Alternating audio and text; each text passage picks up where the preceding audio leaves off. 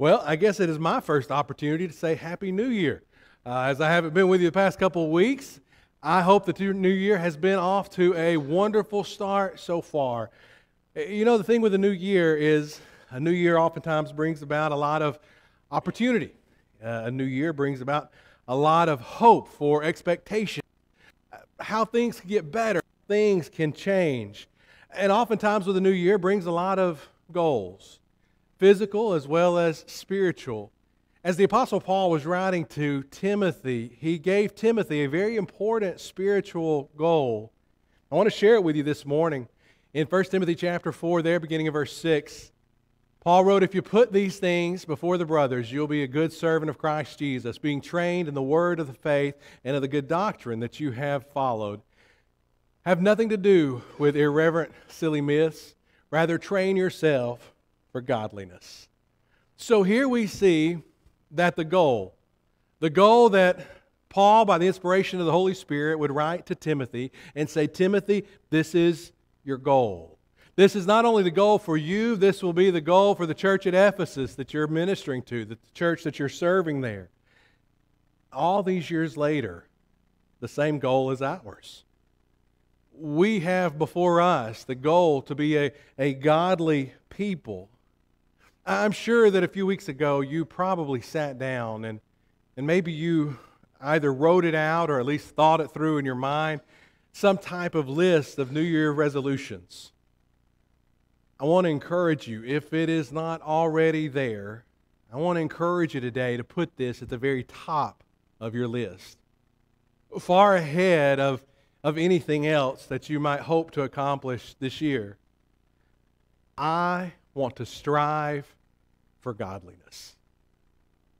It'll make a difference in our life in a major way, not only our life, but in the lives of others. To strive for godliness. You talk about setting the bar high. To strive for godliness means that we will try to be more like God. Every day, 24/7, striving to be like Jesus more consistently in every situation. We'll be more loving, we'll be more forgiving, we'll be more understanding, we'll be more merciful, we'll be more honest, we'll be kinder, gentler, more patient. We will strive to be like the very nature of God in every life circumstance that we face. Wow. You talk about setting the bar kind of high. What do we do, though? What do we do whenever it seems as a goal might be a little bit out of our reach? What do we do whenever a goal seems as though it may not be as attainable as we'd hoped? Sometimes we reset the goal. Sometimes we start off up here, but then we go, I don't know if that's attainable, so I'm going to bring it down here. So it's a little bit easier to reach. When I was 13 years old, I had a pretty big crush on Cindy Crawford. And y'all probably don't know who she is, but I had a pretty big crush on Cindy Crawford. I made up my mind, my goal was when I grew up, I was going to go out on a date with Cindy Crawford. By the time I was about 14, I thought, maybe a date with a supermodel is going to be out of the question one day. So I brought it down a little bit, and hey, by the time I hit about 15 or 16, I thought, if I could just get a girl to go out with me, man, that'd be great, wouldn't it? It doesn't have to be Cindy Crawford anymore. We do that with our goals in life. We go, I want to do this, but that's really hard. So now I'm gonna bring it down here where it's a little more attainable. But we're not the first to do that. The Pharisees, they did that too. Matter of fact, interestingly enough, the Pharisees, they would actually take the standard of God, and sometimes they would actually raise the bar even higher than God's standards, and other times they would lower it so that the expectations were their own and not God's. So Jesus comes along and Jesus makes sure that everyone knows where the bar is supposed to be. See, the Pharisees, they said, here's the bar, don't kill anybody. Jesus said, no, that's not the bar. You're not even supposed to hate anybody. The Pharisees said, all right, here's the bar, don't sleep with another man's wife. And Jesus said, no, you're not even supposed to lust after someone else. The Pharisees said, right here it is, it's an eye for an eye. This is where the bar is. And Jesus said, no, you're supposed to turn the other cheek. You see, Jesus, he put the bar really high for us, didn't he? There in the Sermon on the Mount, when he said in Matthew chapter 5 and verse 48, you therefore must be perfect as your heavenly Father is perfect. That's setting that goal, that bar of godliness pretty high. So how are we then supposed to strive for that goal of godliness? Let's go back to our passage. As Paul wrote to Timothy, he would say again in verse 7, rather train yourselves for godliness. Then if you skip down to verses 9 and 10, he says the saying is trustworthy and deserving of full acceptance. For to this end we toil and strive. So here Paul uses 3 different words to help us understand the length that we should go to in striving for godliness. He uses 3 words here that paint the picture of an athlete and show exactly how far an athlete will go, how hard an athlete will train to be able and reach the goals that have been set before him or her. Let's look at what these 3 words mean real quickly. Train simply means to exercise. The word toil means to work to the point of weariness. Strive means to exert the very last ounce of energy. Let's pause here a moment. Can we honestly say today that is the type of effort that we are putting into our spiritual life? That is the type of effort that we are striving for as we strive to reflect the very nature of God in our day-to-day life. Are we training? Are we toiling? Are we striving? I would suggest that most Christians, including myself, this is not what our spiritual regiment looks like. Our spiritual regiment probably more resembles someone just taking a leisurely walk on a day that they feel like it. Our spiritual regiment probably doesn't reflect people who are really training. You want to see people who are training? Go by like a CrossFit gym sometime. And if you go by like a CrossFit gym, you will see people who are working. I mean, they're giving it their all from the moment they get there to the moment they leave. And when they leave, they are sweaty and they are tired and they are exhausted. Why? Because they're training. They're putting forth effort. We say we want to be like Jesus. But the reality is, we're not training or toiling or striving the way that we should.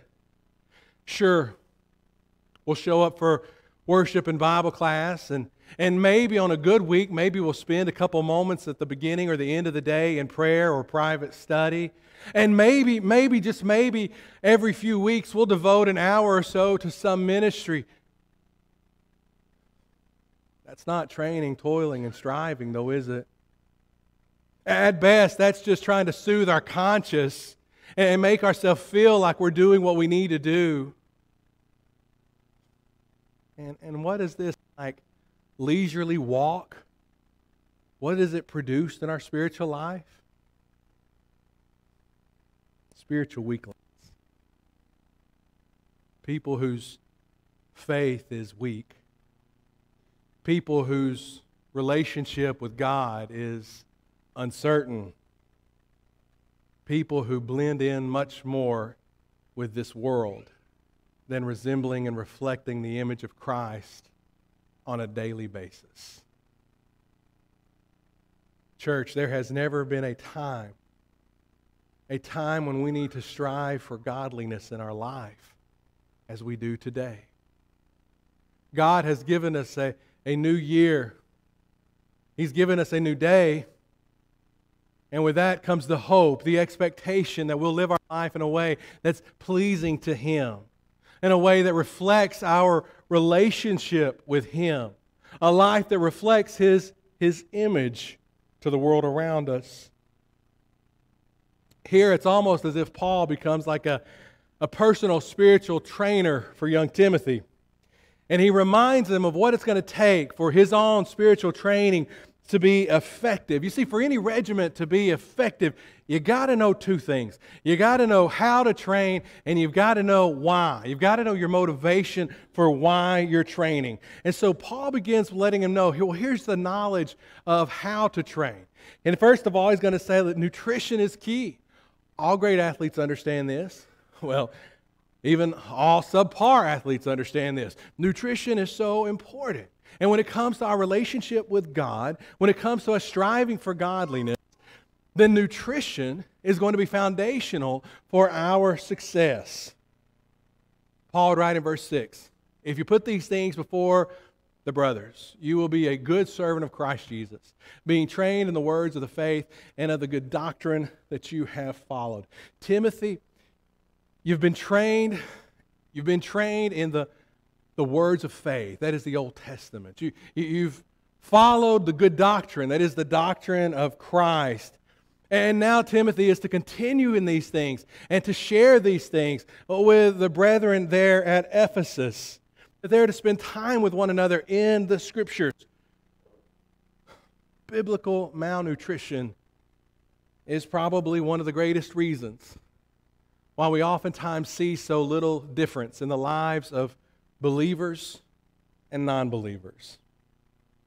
Surveys show time and time again that people who claim to be followers of Jesus Christ, they spend very little personal time in the Word of God each week. Now, what that means is that far too many people have become completely dependent on being fed spiritually based on what they hear in an assembly such as this.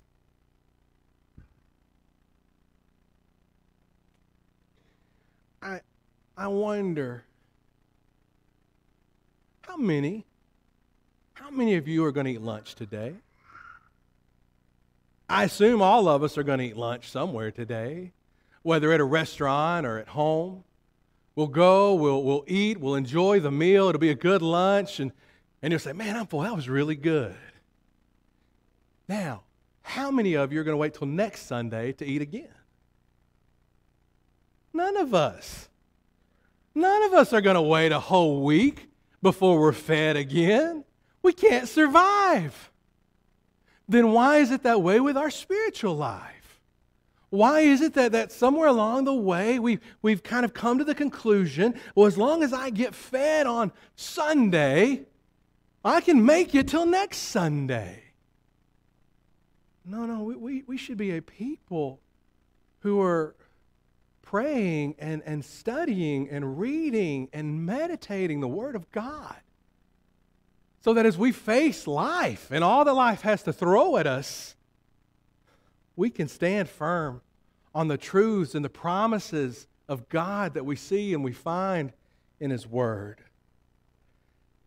For the sake of your spiritual health, for the sake of your soul, I would encourage us all to be spending more and more time here. It's where we're nourished. It's where we're fed. So nourishment is an important part, but exercising our faith is also a very important part. Again, we go back to this passage in Timothy. He uses this word train. The Greek word here is gymnasium, where we get the word gym, which means exercise. So what does it mean then to exercise one's faith?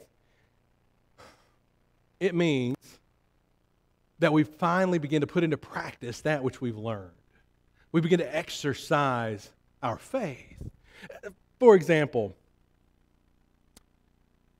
if you're like me, there are probably times in your studies or in lessons, maybe someone will present a lesson about how Jesus, how he was so willing to obey the Father, and that it was all about the Father's will in his life.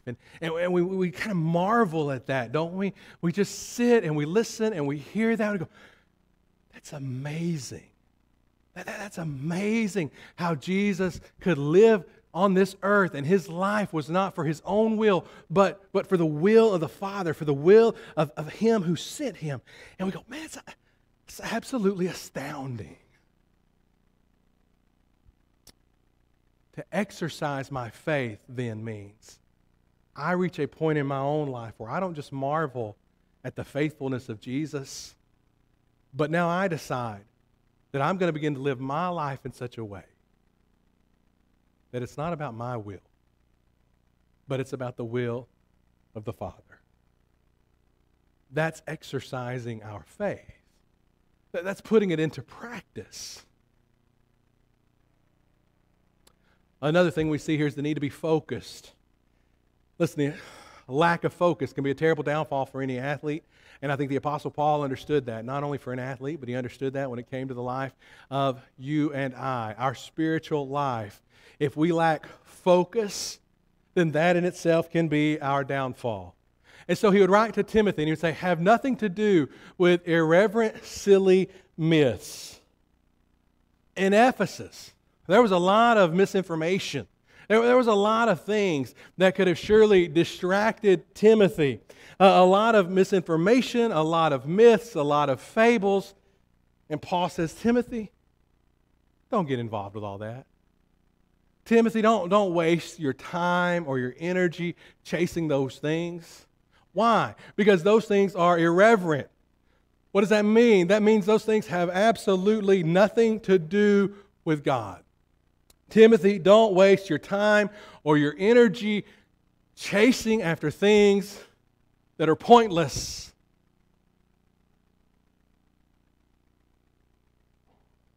Anybody else still have that problem today?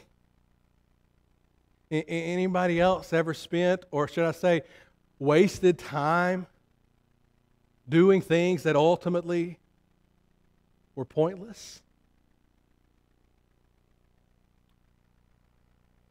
In 2020, studies show that people spent, on average, over 5 hours in front of a screen every day. And it wasn't for work, it was just recreational time. Over 5 hours every day spent in front of a computer screen, a TV screen, or your phone. It could have been watching movies, it could have been surfing the internet, it could have been playing on social media. That's a lot of wasted time every single day. A lot of pointless time every single day. Can you imagine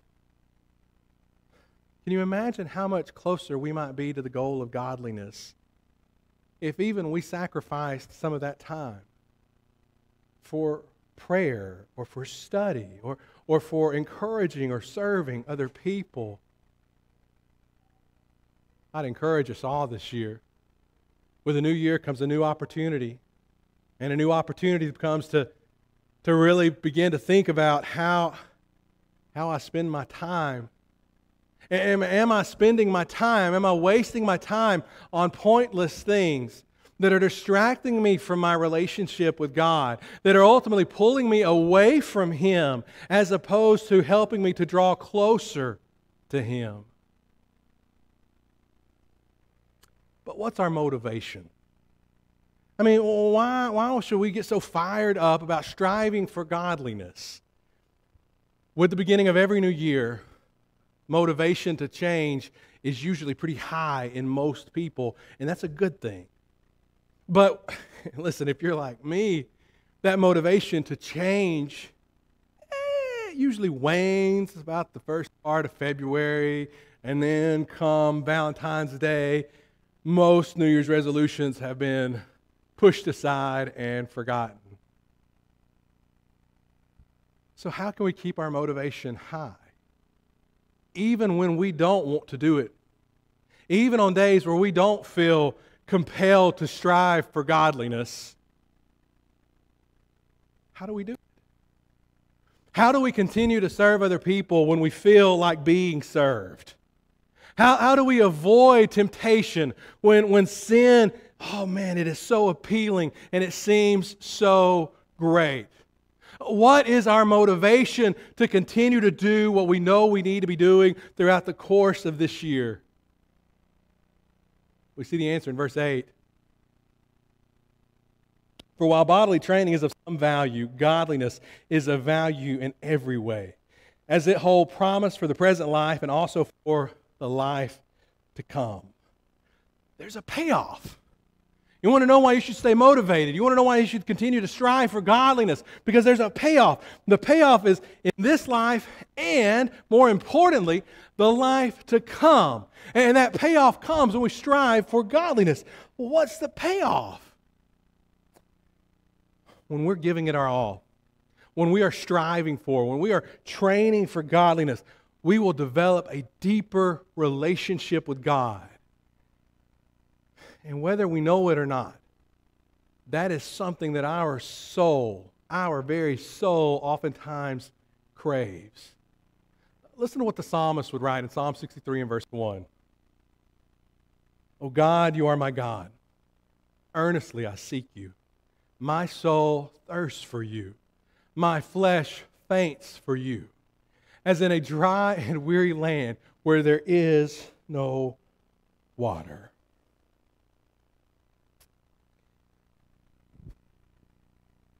(2022) is a new year. With a new year comes new opportunities. Maybe with your new year has come new things. Maybe you're enjoying a new job. Maybe you're enjoying a new hobby. Maybe you're enjoying a new love in your life. Maybe you're enjoying a new car.